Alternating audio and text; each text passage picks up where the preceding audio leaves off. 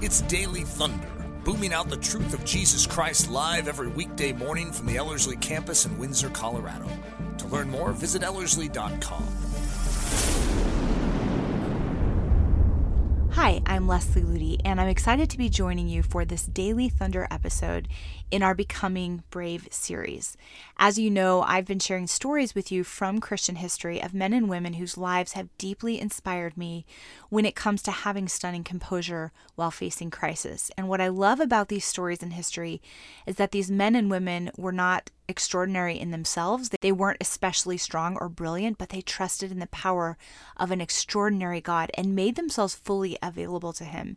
And that is why they made such an incredible and dramatic impact upon the world. And it's such an encouraging realization to see that it's not about us and our own strength, but simply getting out of the way and letting God do His work, showcase His courage and bravery through us. Today, I want to look at the life of Catherine Booth. She and her husband William were the co-founders of the Salvation Army in the late 1800s. And the Salvation Army became one of the most powerful gospel forces in the entire world. And even now, looking back throughout history, it's hard to find another ministry that had such a dramatic and global impact as the Salvation Army. Catherine, though, did not have an easy life, and one of the reasons I want to feature her story is she's an incredible example of strength, God's strength, being shown in the midst of weakness. She battled health issues her entire life, and when she and William started their ministry, they had a lot of financial challenges. They had a lot of criticism, both from Christians and non-Christians, and she was raising 8 children, and they never really had a settled home or a very predictable lifestyle, so you can just imagine the pressures that she faced. And yet she was so passionate to bring the gospel everywhere she went. She never allowed physical weakness or circumstantial challenges to hinder her from spreading the good news of the gospel. She was so outward focused. She was tireless in preaching the gospel everywhere she went. And she was relentless in calling the church to triumphant Christianity. She literally changed millions of lives as a result. At the end of her life, 50,000 people gathered to hear her last message, and another 50,000 came to her funeral. Now, I find that amazing in light of the fact that there were not cars or planes back then to make travel easier. She had made such an amazing impact on so many people's lives because she was passionately committed to bringing the gospel everywhere she went, in spite of her own weakness. She was also very blunt and bold about saying what the church needed to hear. At the time when the Salvation Army started, there were basically 2 kinds of Christians. There were those who lived in comforts and wealth, and then those who were willing to venture into the slums and where the need truly was.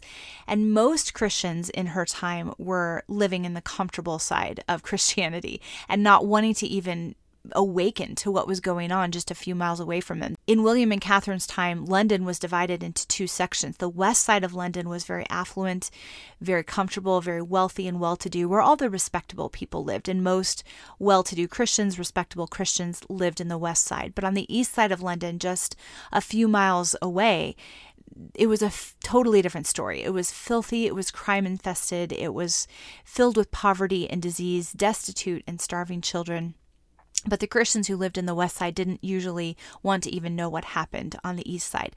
William and Catherine felt called to go straight into the east side of London and win it with the power and the love of Jesus Christ. And so they really bucked the system because most people in their social class wouldn't have even set foot in the east side of London, and yet that was where they felt called.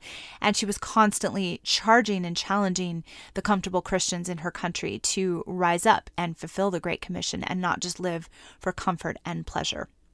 Now, you might think that someone like Catherine Booth was just a naturally bold and courageous person to be challenging what was normal in her day, and yet she described the first time that she felt God impress upon her to speak publicly, and she was absolutely terrified. She felt extremely weak and extremely unqualified to speak in public. Her husband had given a sermon, and it was like at a very large gathering of Christians, and people were getting up at the end of the service and sharing testimony of things that God had done in their lives. And she felt compelled to share a testimony, but she was so concerned and so worried that she would be humiliated.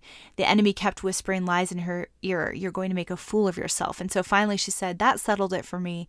I've never had the opportunity yet to be a fool for Christ. I might as well start now. So she, with great determination, got up, fear and trembling, shaking, nervous, got up there and shared her testimony, her story. And it made such an incredible impact that she was willing to take that step of obedience, that she was willing to humble herself. And so many people became bold to share testimony of what God had done in their lives, bold to share the good news of the gospel with people who were dying in the east side of London because of Catherine's example, her willingness to rise up even in the midst of her own weakness and say, yes, Lord. There were other times she talked about being in her sickbed and then getting up from her sickbed, going out to share the gospel or to speak publicly, and then going right back to her sickbed. So a lot of what she did, even though it was so powerful, came out of weakness. And she was that constant example of saying, Lord, your strength is made perfect in my weakness. When one of her daughters was in her teen years, she was struggling with some kind of emotional issue, and Catherine wrote this to her: do not give way to lowness while you are young. Rise up in the strength of God and resolve to conquer. And the reason she could write that to her child is because she herself lived that out every single day. Now, as I've said in other biographies that I've highlighted in this series, it's easy to think that a remarkable person like this only comes along once in every few generations, or that there was something special about that person. But the Bible constantly makes it clear that that kind of boldness and tenacity and unwavering faith is available to anyone who will believe in the power of our God. God desires to work the same power and triumph in our lives as he did in Catherine Booth's, if we will make ourselves available to that supernatural transforming power. As I've studied Catherine's life, I noticed several spiritual qualities that I believe we can apply to our lives today, and I want to highlight 3 of them specifically. The first one is that she did not allow weakness to rule her life. So many of us are pushed around by our circumstances, by how weak we feel physically or emotionally. She just refused to allow weakness to dictate her decisions. One of my favorite quotes that she said is this: "The waters are rising, but so am I. I am not going under, but over." And she knew she could go over the rising waters because of the power of God, the miracle of Christ in her, the hope of glory. As I mentioned before, she had many serious health issues for most of her life, including tuberculosis and heart trouble and scoliosis of the spine. She once wrote, "I can scarcely remember a day of my life which has been free from pain." And yet, instead of allowing her weakness to limit her ability to fulfill God's call in her life, she rose above it, leaning on his strength, trusting that he would sustain her for the task before her. She reminds me so much of the example of Paul, who said, "I discipline my body and bring it into subjection, lest when I preach to others, I myself should be disqualified." Now, of course, that's not to say that every time we're in a bed of sickness, we are supposed to rise up and preach the gospel.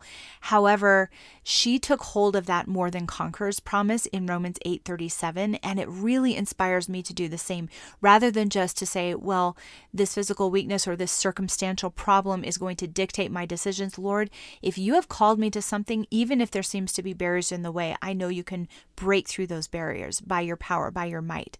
She did not allow weakness to have a greater say than the Spirit of God. Because she never allowed her own weakness to hold her back, she became this voice for what it means to have a conquering spirit. And she encouraged others that were struggling with all sorts of things to rise up and become overcomers because of the grace of God. Another thing I noticed about Catherine's life is that she was willing to take risks for God. Where a lot of other women her age were focused on their social lives and going to teas and going to parties, she considered herself to be a soldier of the cross. And this is what she wrote about it: "A barracks is meant to be a place where real soldiers were to be fed and equipped for war, not a place to settle down in or as a comfortable snuggery in which to enjoy ourselves." Again, such a bold statement, but she lived it out. You might be kind of offended by that and say, well, who are you to tell me, how I'm supposed to live as a soldier? But she was living as a soldier for Christ, a good soldier for Christ. And so she had the credibility to speak those bold things into the lives of other Christians. She once wrote about one of her earliest experiences in sharing the gospel to the lost and the dying when she was a young wife and mother in England. She was struggling because her husband William had a preaching ministry ministry, but she felt very unfruitful for the kingdom of God. She was at home with 4 young children, had a lot of health issues, but she felt compelled to go to the east side of London and walk through the poorest district in the town.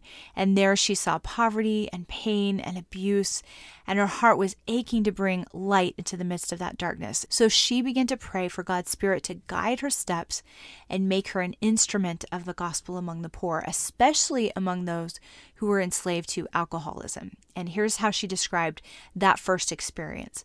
I observed a woman standing on the adjoining doorstep with a jug in her hand. My divine teacher said, "Speak to that woman." After a momentary struggle, I introduced myself to her and invited her to our church service. She answered, "I can't go to chapel. I am kept at home by a drunken husband." I asked if I might come in and see her husband. "No," she said, "he is drunk. You could do nothing for him, and he would only abuse you." I replied, "I am not afraid. He will not hurt me." I followed her up the stairs. I felt strong now in the Lord and in the power of his might, as safe as a babe in the arms of its mother. I realized I was in the path of obedience, and I feared no evil. And she went on in that biography to talk about how she shared the gospel with that man and his wife, and how he gave his life to Jesus Christ, and their entire family was transformed. And as a follow-up to that, she wrote this: "From that time on, I commenced a systematic course of house-to-house visitation, devoting 2 evenings per week to the work. The Lord so blessed my efforts that in a few weeks I succeeded in getting 10 alcoholics to abandon their soul-destroying habits and meet once a week for prayer and reading the scriptures."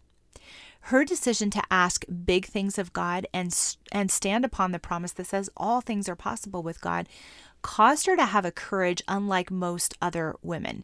She spoke boldly and unapologetically against the self-indulgent, mediocre Christianity that was very common in her country. One of my favorite quotes about this was when she said, "It will be a happy day for England when Christian ladies transfer their attention from poodles and terriers to destitute and starving children." And I think that is very applicable today. We may not be consumed with poodles and terriers, but so many of us are consumed with empty and frivolous things that have no eternal value. And as a result, we are blind to the needs of those all around us and all around the world. Catherine did not care if people approved of her, and that is one of the reasons she was able to take risks for God. She did not try to please crowds. She said what needed to be said, whether it made her popular or not. And because she was willing to take those risks for God, her message spread around the world like wildfire. It was so amazing and refreshing to people to hear that bold truth spoken. One of the things she was constantly talking about is how the world and the church should not blend together, that Christians should be set apart, and people should be able to look at our lives and see something different. She said, "When the world and the church can jog comfortably together, you may be sure there is something wrong." And the way the Salvation Army was built was on that principle. They looked differently, spoke differently, dressed differently, acted differently, and people hated them because of it. And yet they were so effective in spreading the gospel because of their boldness, because of their willingness not to try to blend into the world, but to stand out and even look like fools for the sake of Christ. Another observation of Catherine Booth is that she was proactive and aggressive in sharing her faith. She did not believe she was just here on this earth to live for herself, but that God had placed a calling on her life to share the gospel. And she believed every Christian is called to share the gospel. She wrote this: "You are not here in the world for yourself. You have been sent here for others. The world is waiting for you. If we are to better the future, we must disturb the present." And again, you would hear these stories of the Salvation Army parades, these marching bands where they would sing hymns and proclaim the gospel and walk down the middle of these publicly populated streets, and people would throw rotten fruit at them and yell at them and mock them, and sometimes they would get arrested, and yet they did not care. They knew that if they wanted to see change in the future, they had to create waves in the present. And William Booth wrote this when he went to visit the King of England. He wrote in the guest book, "Some men's ambition is art, some men's ambition is fame, some men's ambition is gold. My ambition is the souls of men." And Catherine lived that way as well. One of the things she wrote about her position on being aggressive in sharing the gospel was this: "If your neighbors were sick of some devastating plague and you could go and help them, would you not do it? Would you say, 'I am a woman, I cannot go,' or 'I am too young, too old, or too busy'? No, you would say, 'Let me go,' like Miss Nightingale did to the sick and wounded soldiers. Let me go. And these are not the bodies, but the souls. They are dying. They are going to an eternal death. Will you not rise up? What a challenging and convicting statement. In our modern culture, in our modern Christian culture, it is not very popular or even encouraged to be aggressive in sharing our faith. Typically, we want to be a lot more subtle, a lot more culturally sensitive. We don't want to offend anybody. And yet with Catherine, she said, if you realize that people around you are dying and going to an eternal death, why would you stay silent? And of course, she believed in sharing the gospel in a loving and Christ-like way, and not in a fleshly or angry or prideful way. But she also did not believe in just being soft and subtle with proclaiming truth. She believed that we are to go after those around us with the good news of the gospel, and that it rests with us to pursue them, not them to pursue us, which is very much a biblical idea when Jesus tells us to go into all the world and make disciples. One of the most practical statements from Catherine Booth is really encouraging, because sometimes when we catch the vision of sharing the gospel, we are overwhelmed and we don't know where to start. And here's one statement that she made, which is very doable for every single one of us. There is one soul that you have more influence with than any other person on earth, some soul or souls. Are you doing all you can for their salvation? Your relatives, friends, acquaintances are to be rescued from the depths of sin, degradation, and woe. Let them see the tears in your eyes, or if you cannot weep, let them hear the tears in your voice, and let them realize you feel their danger and are in distress for them. God will give His Holy Spirit, and they will be saved. What a practical way to apply this truth of aggressive Christianity, realizing that each of us have been given souls that we have influence with, whether it's a spouse, a neighbor, a friend, a sibling, or a child, or a coworker, and to ask God prayerfully, am I doing all that I can for their salvation? Am I truly burdened from them? Or if I'm not burdened, am I willing for God to give me His burden for them? And when we start with that practical step, that's how the world can be won for Christ. It doesn't always start with a big, broad, sweeping vision of reaching 10,000 people with the gospel.